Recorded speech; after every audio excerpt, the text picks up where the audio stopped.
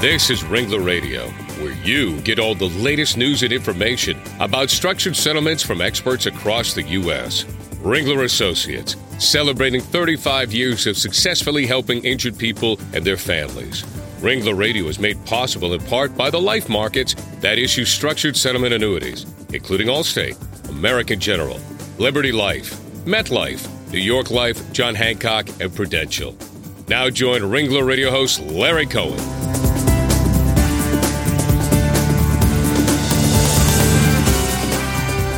Well, hello and welcome to Ringler Radio, everyone. I'm Larry Cohen, head of Ringler Associates Northeast Operations. And again, thanks for joining us today. Ringler Radio brings you the most current information about the structured settlement industry through discussions with industry experts, attorneys, and other high-profile guests. And you can find every Ringler Radio show on our website, ringlerassociates.com, and on the Legal Talk Network at LegalTalkNetwork.com. Well, our discussion today centers around a hot topic that all parties involved in a settlement should take the time to really understand, because it's become a critical component that must be considered in the settlement process. And we're really talking here about Medicare Set-Asides and the need to become familiar with all of this Medicare process. It's very important in these cases. And our special guest today is my friend and Ringler colleague, Cindy Chanley. Cindy has more than 30 years of experience in claims, insurance management, and structured settlements. Cindy works in Louisville, Kentucky. She's one of our Ringler Associates and has a lot of experience in this Medicare area. And Cindy, welcome to Ringler Radio, and I know you're going to be a good subject matter expert for us on this today. Well, thanks, Larry, and it's so nice to be in California. It's really cold in Louisville, where I'm from. You're telling me. My luggage is still in Chicago. Oh, no. Well, listen, Cindy, for our listeners who may not be as familiar with Medicare Set-Asides, what exactly is an MSA or a Medicare Set-Aside? What is that? Well, I'm going to try to make it as simple as possible. And MSA is really an acronym for Medicare Set-Aside allocation. It's the expected amount of money that Medicare would normally pay for medical and prescription drug expenses for a workers' comp or a third-party injury. And why were these MSAs developed in the first place? Well, really, there's been a law around since 1980.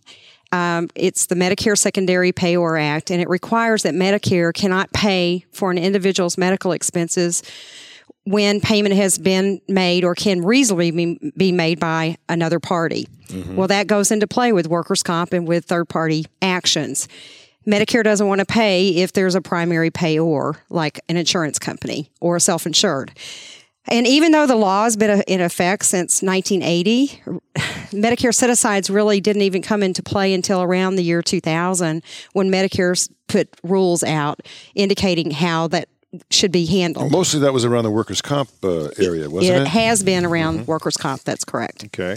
And as far as the liability side, Medicare hasn't established any rules or processes. They're still trying to get their hands around it. Well, my understanding was that even though the set-aside concept was not part of the law, in workers' comp it became the best vehicle to really satisfy Medicare's needs, right, to make sure that these monies were going to be around. And on the liability side, although it's not also part of the law, the anticipation, isn't it, that eventually that's going to also come into play at some point in time? Well, actually, I have to say that a Medicare set-aside allocation is not a requirement, an actual report or a document. The law says, and it applies for both workers' comp and liability, that Medicare's interest should be considering when settling future medicals. The Medicare set-aside allocation, or the document, came to play because a lot of the insurance companies and attorneys didn't really have a process or a way of trying to figure out what did Medicare require. Well, when do these Medicare set-asides come into play during the settlement process? Well, they should come into play early in the settlement process. Anytime you're going to settle a claim where you think you're going to settle involving future medicals, you have to really consider Medicare's interest. Well, there's no question about considering the interest, because I think that's become the hot button for everybody now in this industry. Who actually is going to fund the MSA? The carrier usually funds the MSA. So they actually have some kind of an analysis that's done, and then an amount of money is established to be needed to really satisfy this Medicare's need. Then they have to determine where that money is going to come from, and the carrier, in settling the claim, what do they segregate some of that money and say we're going to use that for the MSA? That's correct. On the comp side, on the liability side, it kind of depends. Okay. Well, we'll get into that in a second, but are these things complex? How complex can these MSAs be? They're actually very complex, and the problem is it's kind of a moving target because Medicare changes the rules quite often, right. And so you kind of don't know what they're going to come up with next. While the law doesn't really require an actual Medicare Set-Aside report, it's actually become the standard, the norm for a company to actually hire a vendor to prepare the report because they actually have the interaction with Medicare and they know what they're doing and they know what Medicare requires. Well, what role does Medicare itself play? And that by Medicare, I'm talking CMS, which is really the entity that really involves itself with all the Medicare rules and regs. What do they play in this process? Well, Medicare actually reviews Medicare Set-Aside recommendations that have been prepared. They review them on workers' comp cases for settlements that for Medicare beneficiaries where the settlement is over $25,000, or when a person is expected to be on Medicare within 30 months of settlement. That usually means they've applied for SSDI, whether they've been accepted or not, and the total settlement exceeds $250,000.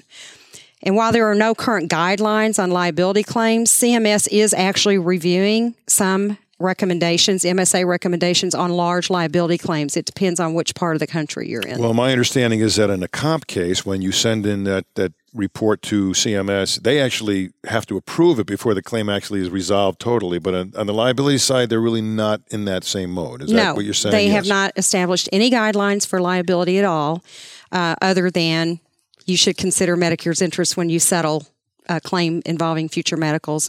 But I do know that on the very large liability cases, the parties typically will consider whether they want to get an MSA report and whether they want to submit it. I have seen the multi-million-dollar, $5 million plus cases where they are going through the process to try to get CMS review because they just want to be safe. They want to protect themselves, sure. Right.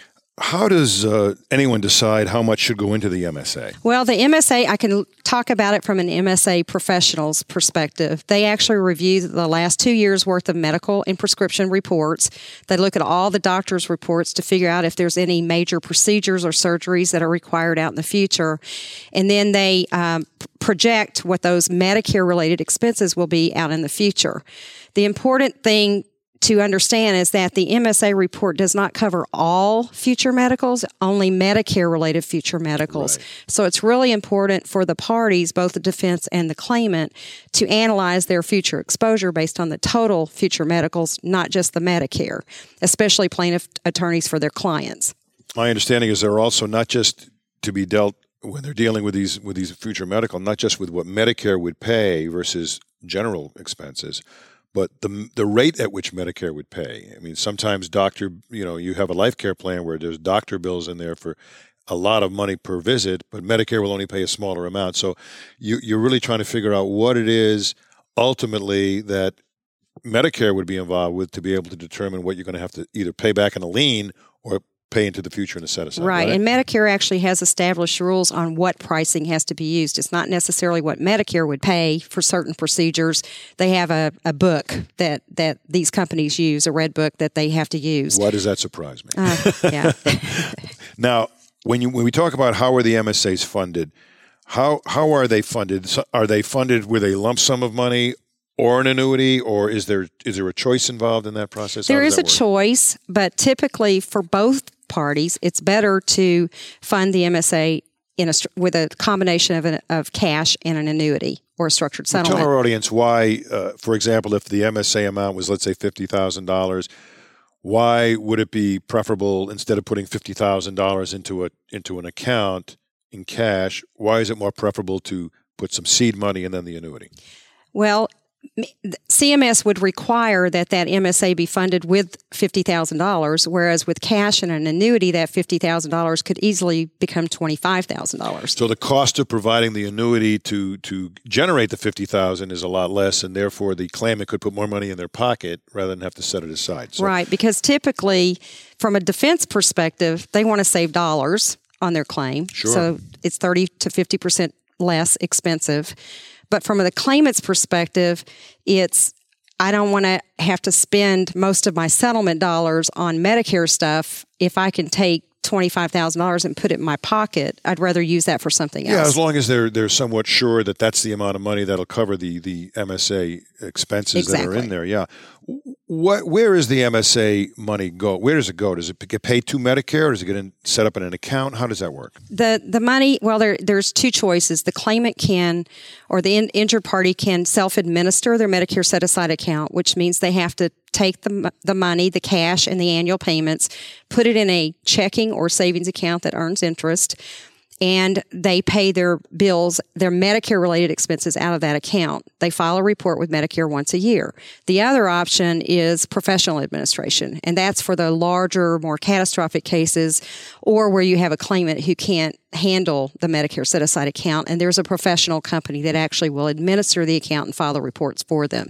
But it's pretty expensive. Well, my understanding is that if there's an annuity amount that's put into the Medicare Set-Aside, and once that money is spent down through medical expenses, let's say by July of that year, then Medicare will come back in to pay the rebalance of the year if there are expenses, and then at the next infusion of the annuity, it starts again. Right. They have to file what they call an interim report with Medicare, and then Medicare reviews it, and then they'll pick up the Medicare-related expenses for the injury. From and that I can forward. imagine that for some people, just the administration and the accounting of all that, although they'd like to maybe self-administer, sometimes gets overwhelming, and they would want to go to a professional. Although 97.2% of all MSAs are self-administered. Well, I guess that means that the professionals' funds are a little bit too high for them. Either that or the claimant wants control over the money. No question, right. No question. Well, let's take a quick break right now, and let's come back in a minute with lots more from Cindy Chanley on the Medicare Set-Asides. Right here on Ringler Radio. We'll be right back.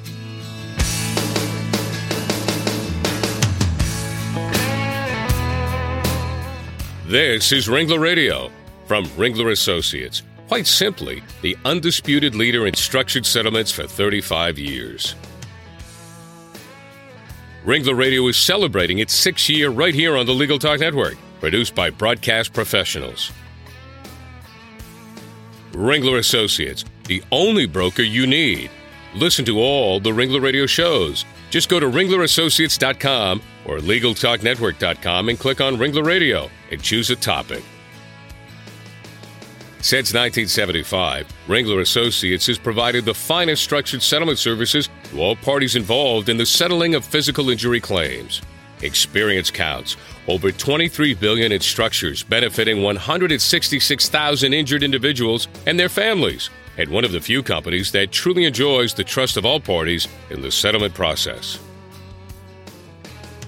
Did you know you can download Ringler Radio to your iPod? Just go to iTunes and subscribe to the Legal Talk Network. It's free. Did you know Ringler Radio is one of the top 3 rated shows in iTunes? Thanks to all of our listeners who download all the Ringler Radio shows. We invite you to listen to other shows on the Legal Talk Network. It's free at www.legaltalknetwork.com.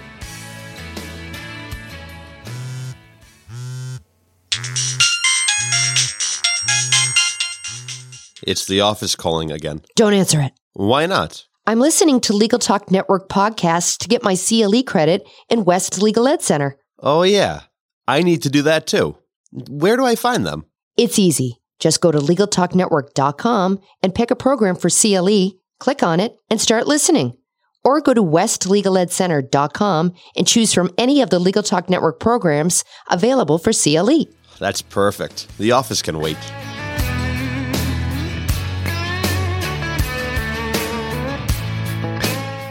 Welcome back to Ringler Radio. Glad you could join us. We're talking about a very interesting topic today, Medicare Set-Asides. And we're here with Cindy Chanley from the Ringler office in Louisville, Kentucky. You know, Cindy, is there a lot of Medicare bureaucracy to deal with when setting up an MSA? Well, Larry, it's the federal government. Well, what do you think? You've answered my question, but give me a little bit of insight into that. Well, the process to get an MSA reviewed by CMS usually takes 90 to 120 days. It's actually taking more than 120 days right now because they're a little overwhelmed with backlogs. Well, I'm sure the volumes are going up as people become more familiar with Absolutely. it. If the parties don't agree with the CMS recommendation, there is a rebuttal process that they can go through, and that takes even more time. I have some cases that I've been waiting for over a year to get CMS to either approve an MSA that was submitted or continue to go through the rebuttal process. It's interesting. I had a case with a self-insured corporation, and their lawyers, who, as you know, are very ticklish about a lot of these things, would not resolve the case and spend the money to fix it and finish it until Medicare said that they could do it. And it was a 14-year-old that was hit by a bicycle, Yeah, I've seen those too. So you don't have really an issue there to deal with, but some of these lawyers want to do it. So it delayed the settlement of the case for months. So it's very important that everybody understands what kinds of cases and where this is all coming to for all of us. Well, what if funds are not set aside for these expenses, and a claim is handled and settled, and the claim examiner, doesn't deal with the issues. The plaintiff attorney doesn't deal with the issues, and the monies get paid to the claimant, and they go out and spend it. What happens? Well, actually, you need to look at both sides of the fence. From the defense perspective, if the defense doesn't deal with the Medicare issues, they could face double damages, and the claim can even be reopened, and Medicare can come back in and reopen the claim. The plaintiff attorney, can actually be faced with malpractice exposure. They actually can get in trouble as well. The claimant themselves could lose their Medicare benefits, or Social Security might reopen their Social Security disability and provide them with some sort of an offset to get that money paid back. So it's a very serious issue. And I know there's language that's put into a lot of settlement agreements these days, and I'll use the term roughly, a hold harmless kind of language that talks about the Medicare issue and how insurance companies and defendants want to insulate themselves from these problems that the plaintiffs may have if they don't follow through. And I know those hold harmless kinds of statements don't apply to Medicare. Medicare can come back and bite you no matter what. So it's very important that all the parties realize that they can be in jeopardy. That's correct. And really take care of it as a joint effort to make sure I everybody's believe protected. So. For sure. Well, let me kind of finalize all this. Give me some insight into the relationship between Medicare Set-Asides on the Medicare side and the whole area of Medicaid. I know people get confused on that. Well, Medicaid, as you know, is a state program. It's what I call the poor person's insurance. It's an asset-sensitive program. It's asset-sensitive. In most states, if an individual has more than $2,000 in assets, they can lose their Medicaid benefits. And a Medicare Set-Aside is part of an asset. And so if they aren't careful about what they do with a Medicare Set-Aside, they could jeopardize their government benefits or their Medicaid benefits. Well, Congress allows the use of special needs trust for preservation of settlement funds so that an individual can settle their claim or lawsuit and continue to get their government benefits and use that settlement dollars kind of for the further enjoyment of their life. You can actually put a Medicare Set-Aside in a special needs trust and segregate it. And what I usually do, or what I've seen done, is I see the Medicare piece of the money put into a pooled special needs trust because it has to be separated and segregated. And then the other portion of the special needs trust money or the settlement money would go into an individual trust. So that, because the pooled trust is a lot less expensive, and some companies even charge a flat fee because you can't raid the Medicare Set-Aside money for fees. So it comes down to, if you have a claimant that's let's say on the poor side of the fence and has the ability to lose all their Medicaid type benefits, and you settle the case and typically put money into a special needs trust, but you need a Medicare Set-Aside, there's a vehicle to maybe do that and still preserve all those Medicaid benefits. Right. And I like to look at it, they really need those government benefits to pay for their future medical because of the catastrophic injury that they faced. And it's almost a coordination between the Medicaid folks who are going to be paying some of those benefits and what Medicare might have to pay on the federal side. Right. So, there's one thing that this discussion has shown anyone out there who's listening is there are a lot of rules out there to follow, and there's even some uncertainty about how to apply all the rules. But what it means is you need to really deal with these issues very carefully, especially at the time of settlement, so that liens are repaid and future ongoing payments are made in the proper format and set-aside approach, so that Medicare doesn't come back and bite the claimant. And then that means everybody's in trouble. And what I've done, and I know a lot of us have done, is we align ourselves with the professional experts that really get involved, the Medicare Set-Aside companies, the special needs trust companies, and we know how to bring those people into the settlement picture and help kind of facilitate getting the case done. You know, I just had a case where a Medicare Set-Aside type evaluation company did a nice job with a nice little report talking about what the medical needs were, did a one page on what the seed money should be for that particular account. And those documents were attached to the settlement agreement when the case was settled, so that upon further inspection by anybody that's trying to challenge it, at least there's a rationale for why the set-aside funds were what they were. I thought that was a very good approach. It's a great approach for liability especially. Liability especially, for sure. Well, Cindy, this has been a terrific discussion. I'm sure our audience is going to find it enlightening. And if somebody wanted to get in touch with you, how would they do that? Well, they can contact me at my office at 502-569-9339, or they can email me at cchanley, CCHANLEY at You always Ringler put that Associates. E in there, Got to don't you? do that. Yeah. At ringlerassociates.com. Well, if you want to reach any Ringler Associate, you can go to ringlerassociates.com. And in fact, we have a brand new website coming out shortly. In a couple of weeks. Yeah, you're going to find it exciting when you finally go in and look at that.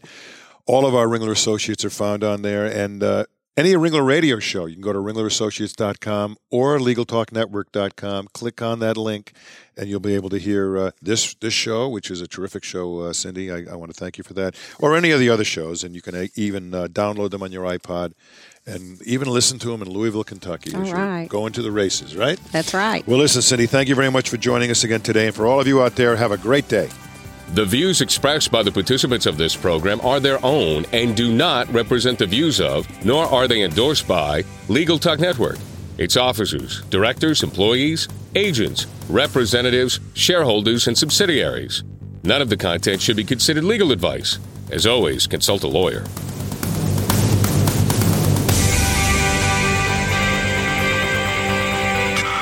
Thanks for listening to Ringler Radio. In its 6th year on Legal Talk Network with over 500,000 listeners. Ringler Associates, where experience counts.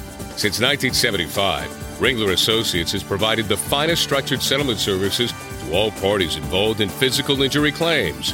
Ringler Radio is made possible in part by the life markets that issue structured settlement annuities, including Allstate, American General, Liberty Life, MetLife, New York Life, John Hancock, and Prudential.